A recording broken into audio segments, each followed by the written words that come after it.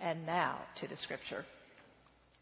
This passage follows the story of Israel's sin with the golden calf and God's forgiveness to them.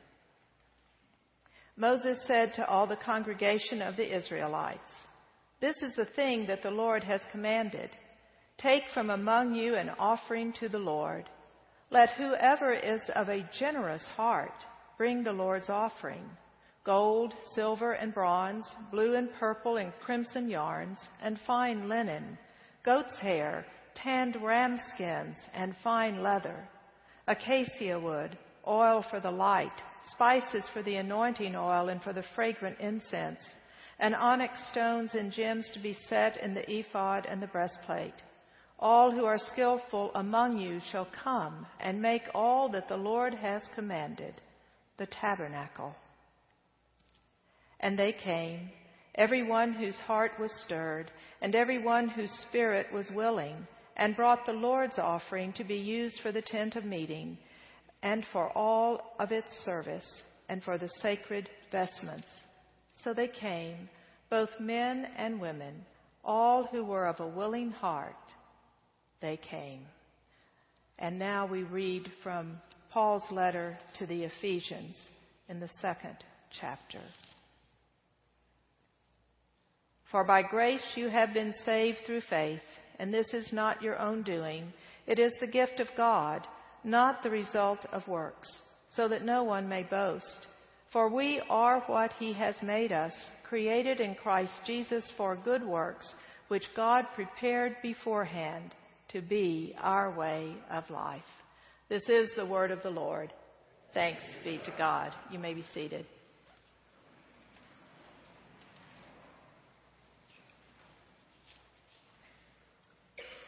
Evidently, for many centuries, there has been a debate, a discussion about whether it is more important to be or to do. Many philosophers say to be is to do. Others say to do is to be. I personally prefer the amazing theologian who said, "Do be, do." Yes, Frank Sinatra got it right. Because you see, God calls us to be and to do. God calls us to be His beloved children, to be in community and relationship with one another and with others, so that we can do God's will, fulfill His purpose and mission for us in this life. And to do this, we need community. We need each other. Dietrich Bonhoeffer defines Christian community in a simple but beautiful way as our life together in Jesus Christ. Our life together in Jesus Christ. It is a way of being and doing, of faith and works, that grows out of our response to God's amazing grace in Jesus Christ our Lord.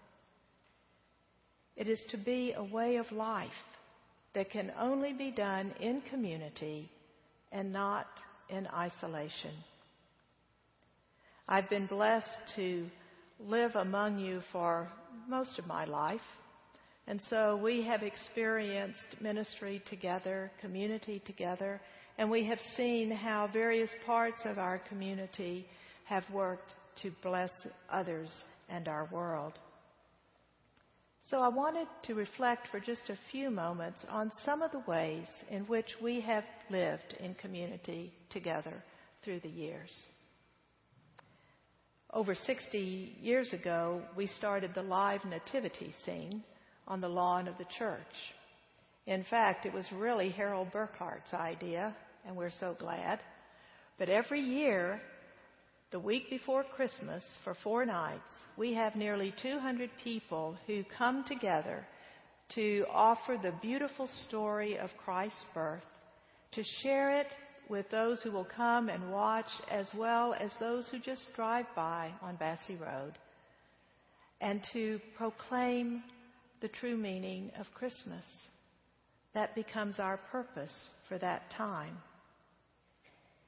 But this same way of being in community is also expressed in other ways, many other ways in our church. We do it when we participate in our choirs, whether you're children, youth, or adults. In the prayer room, when we pray for others. When we come together to serve at the Thursday lunch bunch, or in the Hope Center, or at Fishing Under the Bridge, or we care for those who experience illness, sorrow, or have hard times through our love and care, often through our gifts of heart pillows and prayer shawls, but most importantly, our prayers and our presence. When we work together in community, caring for one another, we are offering God's love to the world. We are being Christ to the world. But there are some other ways that we experience community together. Sometimes it's to come together for a specific time and purpose of focus and then go our ways. One of those happened last year when we had our healing service here in this sanctuary. Our prayer teams from this congregation and from New Heights and Asbury and Riverside all came together. We didn't all know each other very well, but we were bound together in our love for Christ and our desire to pray healing, God's healing, for others. We had over 250 people come that night for prayer. And what a wonderful experience of community it was, with God's presence felt so strongly among us. When we were done, many had been blessed, and those of us who had prayed were blessed as well. But then we went back to our various places of ministry. This happens in a variety of ways also. For example, the pumpkin patch. We will be coming together in community from different places and different times to give our service. When we go on a mission trip, when we do Vacation Bible School, when we participate in a Kairos or Emmaus walk, these are just a few of the ways that we come together to accomplish a purpose that God has given us for that time and place. And then there are those of us here today who can remember 21 years ago this month when we moved our church from Broadway over here to Bassey Road. That was a community endeavor that truly involved the whole church. Because you see, over 4 years we had to plan and then build this facility so that we could move. Each person had a part to play, whether it was to bring their gifts of money, our ideas, our time, our talents, our abilities, our skills to plan and build this church. Much has changed since we moved over here, but one thing has not. The sense of community, I believe it has only grown deeper, or we would not be the church we are today. We would not be willing to be a faith community unified in purpose and common goals of serving Christ and blessing others, maintaining a strong identity. And the way that we maintain that identity is through worship, through our being gathered into this community in this time and place to connect with God. I share all of these examples because I believe they do reflect the classical understanding of the Hebrew word or words for community. You will notice in your bulletin that there are 3 words printed there with their definitions. They are the words of Edah, Sibur, and Kahila. Rabbi Sachs, in his comments on Exodus 35, uses these words to define community. When Moses gave God's command for the people to bring their gifts with willing and generous hearts, they were given an opportunity to respond to the grace of God's love and forgiveness that they had received following the golden calf episode. They brought their gifts. And you might wonder, how can these slaves have such gifts? But remember, they had plundered the Egyptians.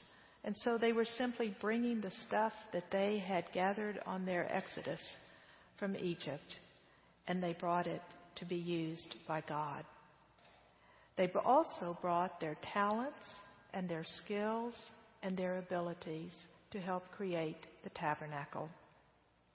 It was through their doing of these acts that God began to mold them into a new community, an Edah community, being like-minded in purpose and goals, and finding themselves truly to be God's people. What happened for the Israelites as they gathered and became a new community? They were formed to live out God's commands and be a light to the nations, and it's the same for us. We too are to be an Edah community, and corporate worship is the key. You see, worship is the primary ministry of the church.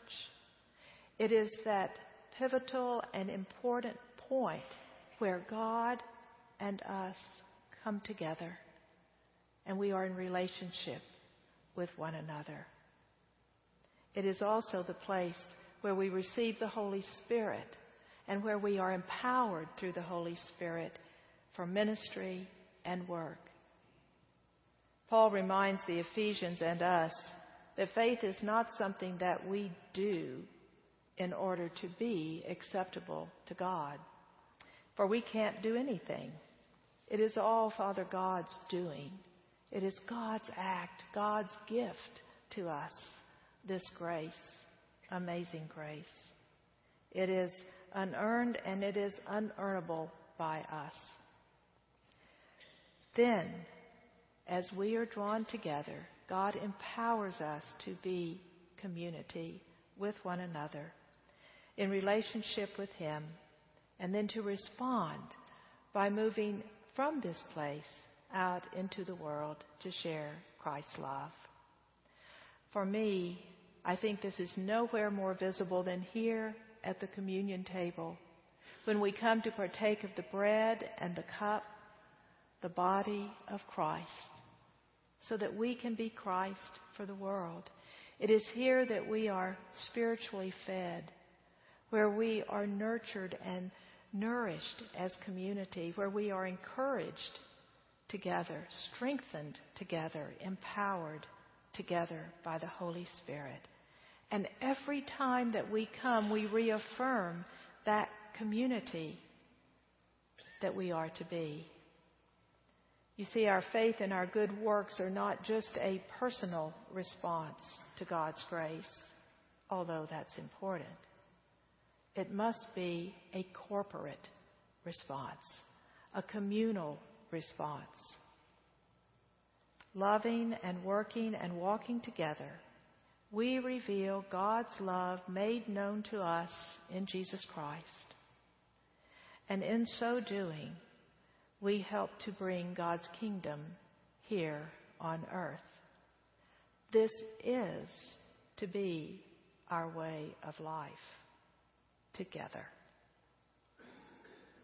I close by sharing with you what you might call maybe a little parable for us. The redwood forest in California is beautiful to behold. I know many of us have been there. Those are the tallest, largest trees on the planet.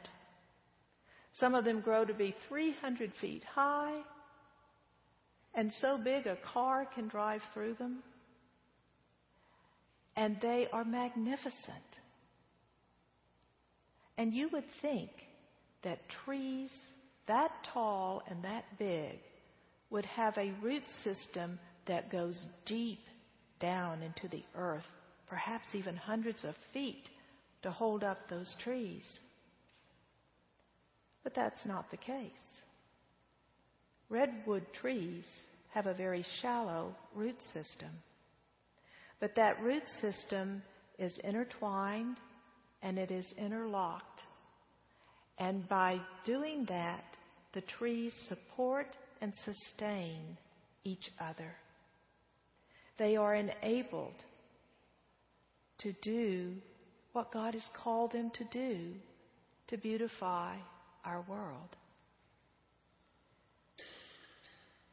Christian community allows us to be interlocked with each other, to sustain and to empower one another, to support each other. When we do, then we can fulfill this mission God has given us to reveal Christ's love to the world. Community is a wonderful way of life together. In fact, it is the only way we are to be in life together, to be the body of Christ. Thanks be to God.